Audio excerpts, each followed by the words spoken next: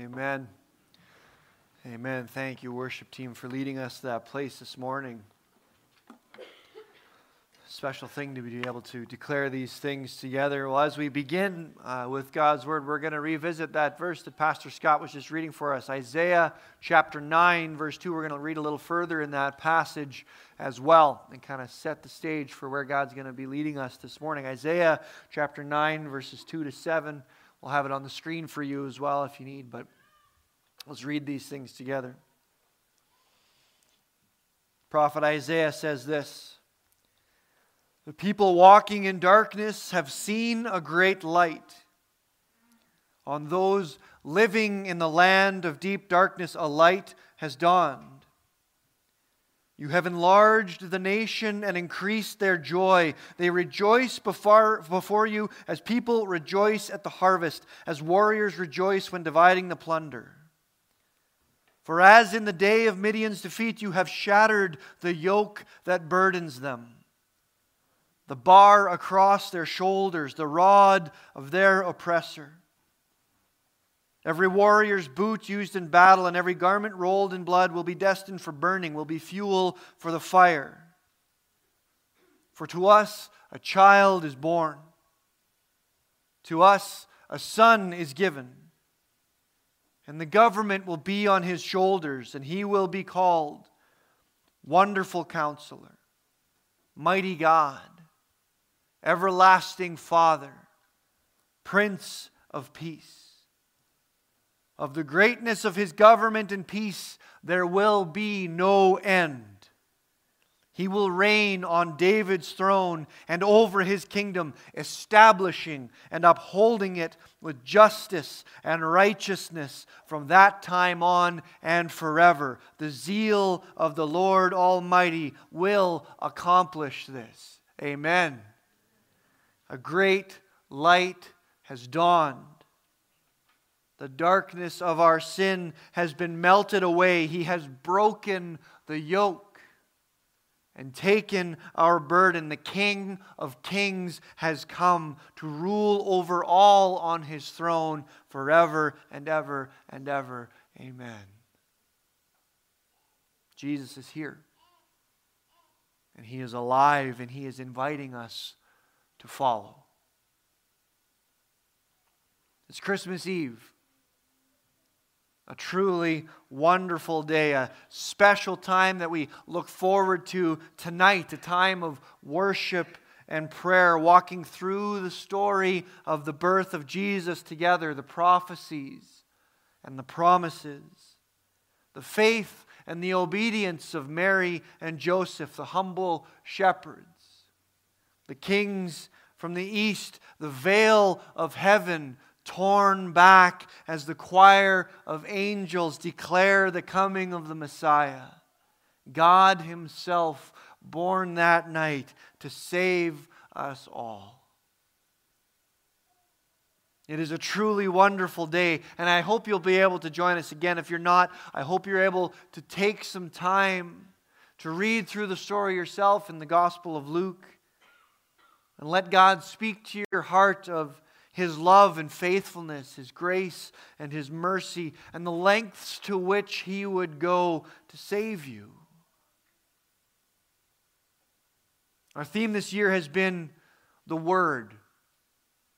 We've been exploring together the power and the purpose of Scripture, what it is that God has given us in this book. What it is that He has meant for us to have, to see, to experience in those pages of who He is, of what He is doing. Those words written here for us by those ancient hands so many years ago. The Word is relationship.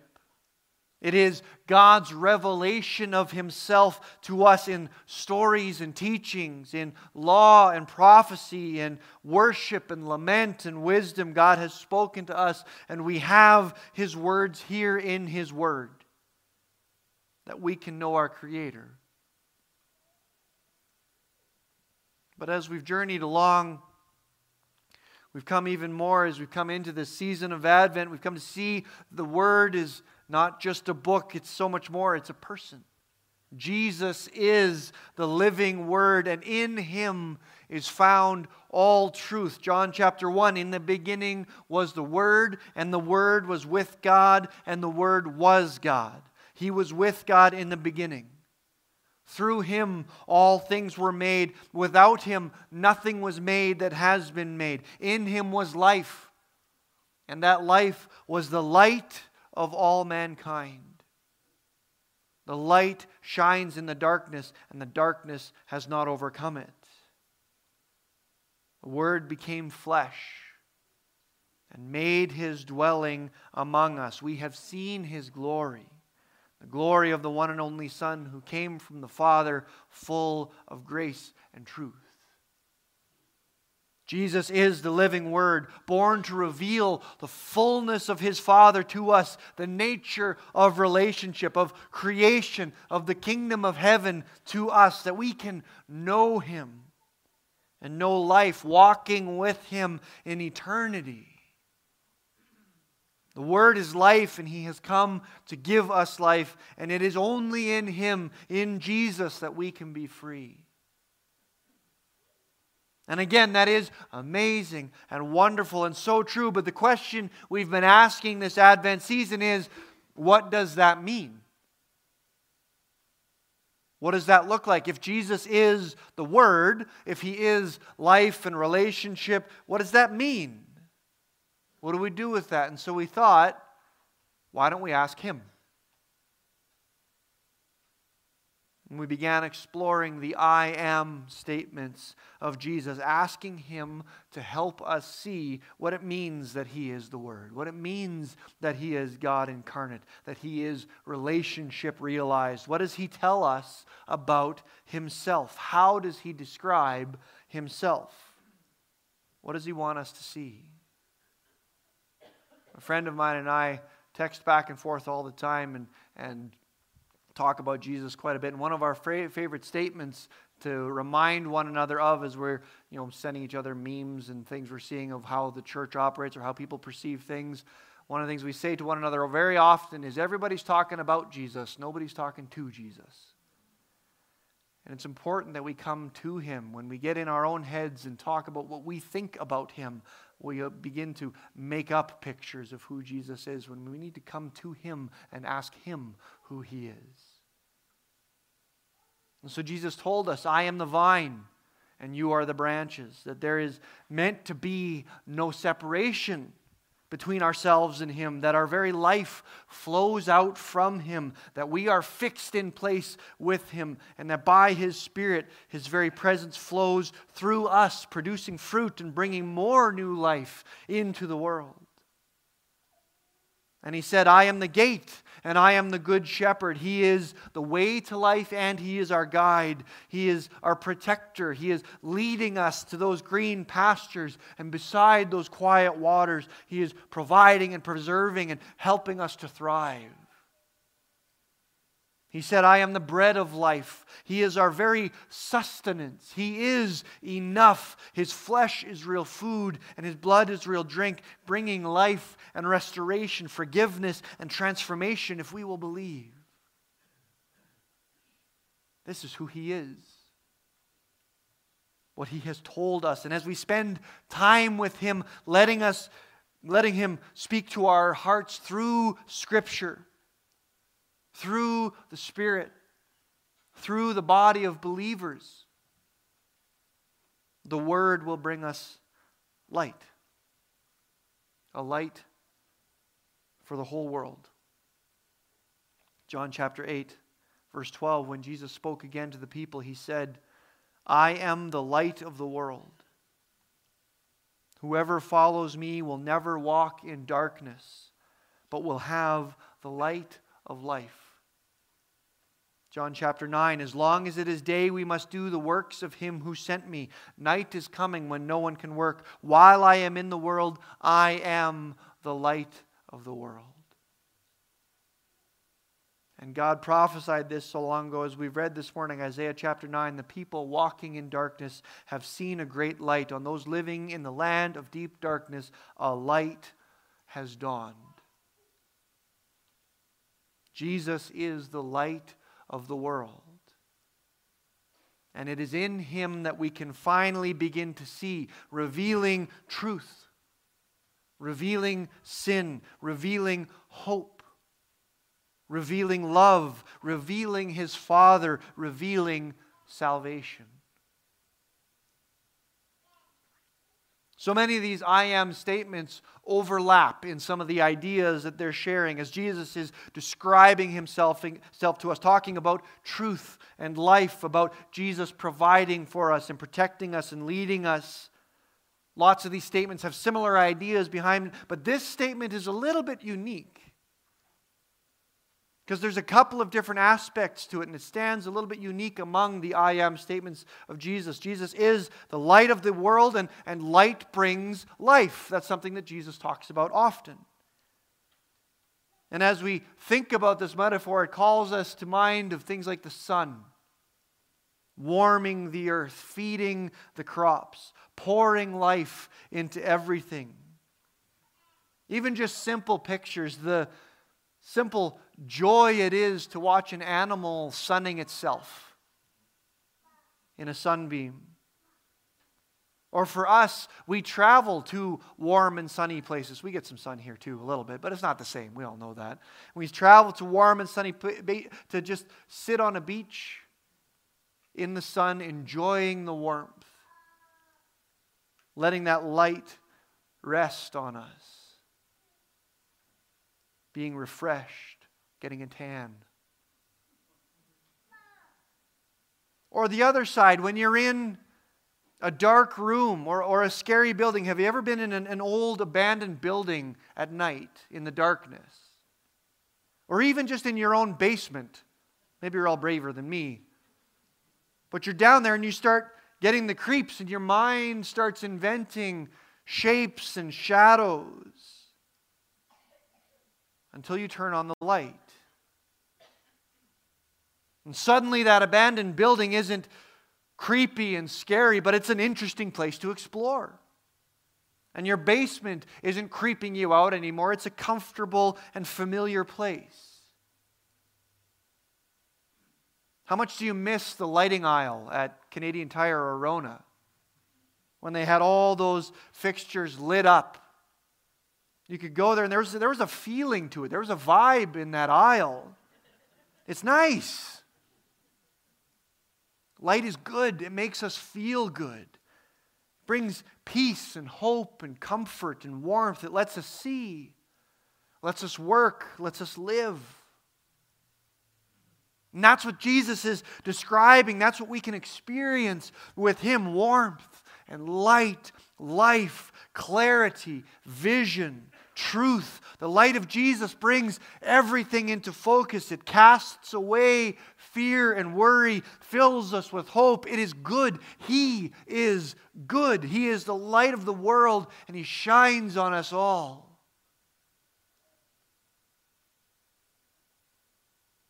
But there's another side to light. The light brings life, and it illuminates places of darkness and fear. It brings clarity and truth, but light also exposes. And the sun also burns. John chapter 3, for God so loved the world that He gave His one and only Son, that whoever believes in Him shall not perish but have eternal life. For God did not send His Son into the world to condemn the world, but to save the world through Him. Whoever believes in Him is not condemned, but whoever does not believe stands condemned already, because they have not believed in the name of God's one and only Son. This is the verdict. Light has come into the world, but people loved darkness instead of light because their deeds were evil. Everyone who does evil hates the light and will not come into the light for fear that their deeds will be exposed. But whoever lives by the truth comes into the light so that it may be seen plainly that what they have done has been done in the sight of God. Light doesn't just help us see the goodness of God, it also exposes the grossness of our sin. And that doesn't feel good. Jesus is the light of the world, and that light is warm and wonderful when we are submitted to Him, when we embrace Him, but it is harsh and it burns. It leaves us exposed and raw and vulnerable if we do not. When the light shines on us, it can reveal things that we don't like, that we are embarrassed of, that we are even horrified by in our own hearts. Parts of our behavior, of our personality, our actions, our thoughts, that we don't want to see, and we certainly don't want others to see. That we don't even want to acknowledge, that we don't want to deal with. Light is a powerful and a dangerous thing if we're not ready for it, but we have to embrace it. We have to embrace Him and let His light shine on us, revealing those things we don't want to see, that we don't want Him to see, as if He doesn't already. It's as if we've been living our whole lives in a very dark room, and when that light first comes on, when we first let Jesus into our lives, it can feel blinding. Our eyes are adjusted to the darkness, and when that light comes on, we turn our face and we hide our eyes. It hurts. But it's also exciting because for the first time, all of a sudden, we can see shapes and colors in life. When the light of Jesus shines on the world, it shines on life, all of a sudden you can see all kinds of things that you couldn't see before, all kinds of beauty in people, in the world. Things that are hidden when we're lost in our own selfishness and pride. When instead of being made in the image of God, other people are just a burden or an obstacle. When instead of being a gift and a joy, life is a drudgery and a struggle of suffering, the light of Jesus transforms all of that. We have hope, purpose. And at first, again, it can be overwhelming. But as our eyes adjust, Jesus begins to show us those dark places, those shadowy corners of our hearts, and He begins to bring light there too, helping us to clean them up, to release them to Him. It's hard, but Jesus is gentle. And if we're yielded to Him, we'll even begin to hunger for Him to reveal more and more in our hearts. My own prayer so often is, Jesus, show me my sin. Show me the places that I don't see and burn it out of me. Let your light shine on it so that I can be free. And it still hurts sometimes. But we start to hunger for it. We don't fear the harshness of the light because we've experienced the joy that comes when the light is shined on our sin and it's replaced with grace. We don't fear what the light will reveal because we know it's not about us, it's about Him. And all I want my life to be is a reflection of Jesus. And that's what He wants too. The light doesn't just shine on us, but it shines in us. Jesus doesn't just walk beside us, but is alive in us. And He calls us to carry that light with joy and boldness. Matthew chapter 5, Jesus says, "You are the light of the world." A city on a hill cannot be hidden.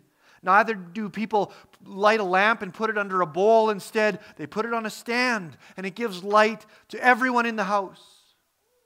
In the same way, let your light shine before others, that they may see your good deeds and glorify your Father in heaven. Ephesians chapter 5, "For you were once darkness, but now you are light in the Lord. Live as children of light, for the fruit of light consists in all goodness, righteousness, and truth. and find out what pleases the Lord. Have nothing to do with the fruitless deeds of darkness, but rather expose them. It is shameful even to mention what the disobedient do in secret, but everything exposed by the light is illuminated and becomes a light. This is why it is said, "Wake up, sleeper. Rise from the dead, and Christ will shine on you." Notice the words that Paul uses in Ephesians chapter 5. Not you were once in darkness, not you are now in the light of the Lord, but you were once darkness. And now you are the light of the Lord.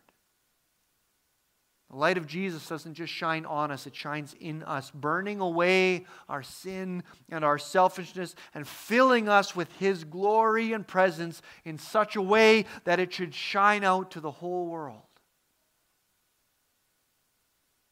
When Moses came down from the mountain or went into the tent of meeting to be with the Lord, when he came out, the people couldn't even look at him. He had to cover his face because the glory and holiness of God shone off him with such power and majesty that the people couldn't even handle it. How much more with the presence of the Holy Spirit alive in our hearts should our lives reflect the glory of God? The light of Jesus shining in us, radiating through us to touch the lives of the people around us, to bring light to a world that is lost in darkness. That sounds pretty good to me. Jesus is the light of the world.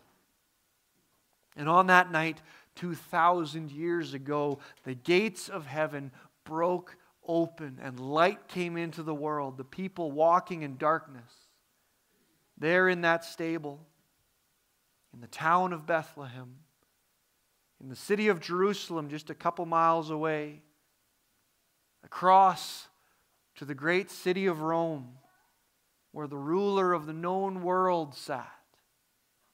A light dawned in that manger that spread across the face of the whole earth, driving away the darkness and bringing hope and bringing life to all. Jesus is the light of the world. Is that light shining in your heart? Can other people see it? Let's pray together. Father God, we thank you for giving us Jesus. We thank you for sending that light into the world. Even if it hurts, even if it's uncomfortable, that light shows us our need, shows us our sin,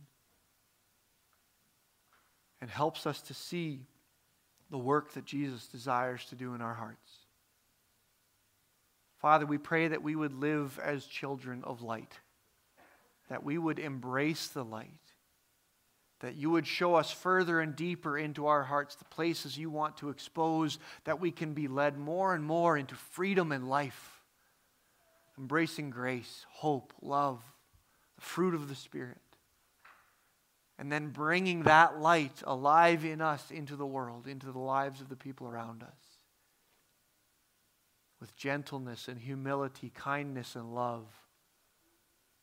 But exposing things that they can see the truth and see their need for Jesus too. Father God, we thank you for this season and this day, and we thank you for the things we are going to explore together. We ask that you would lead us into your light. In Jesus' name.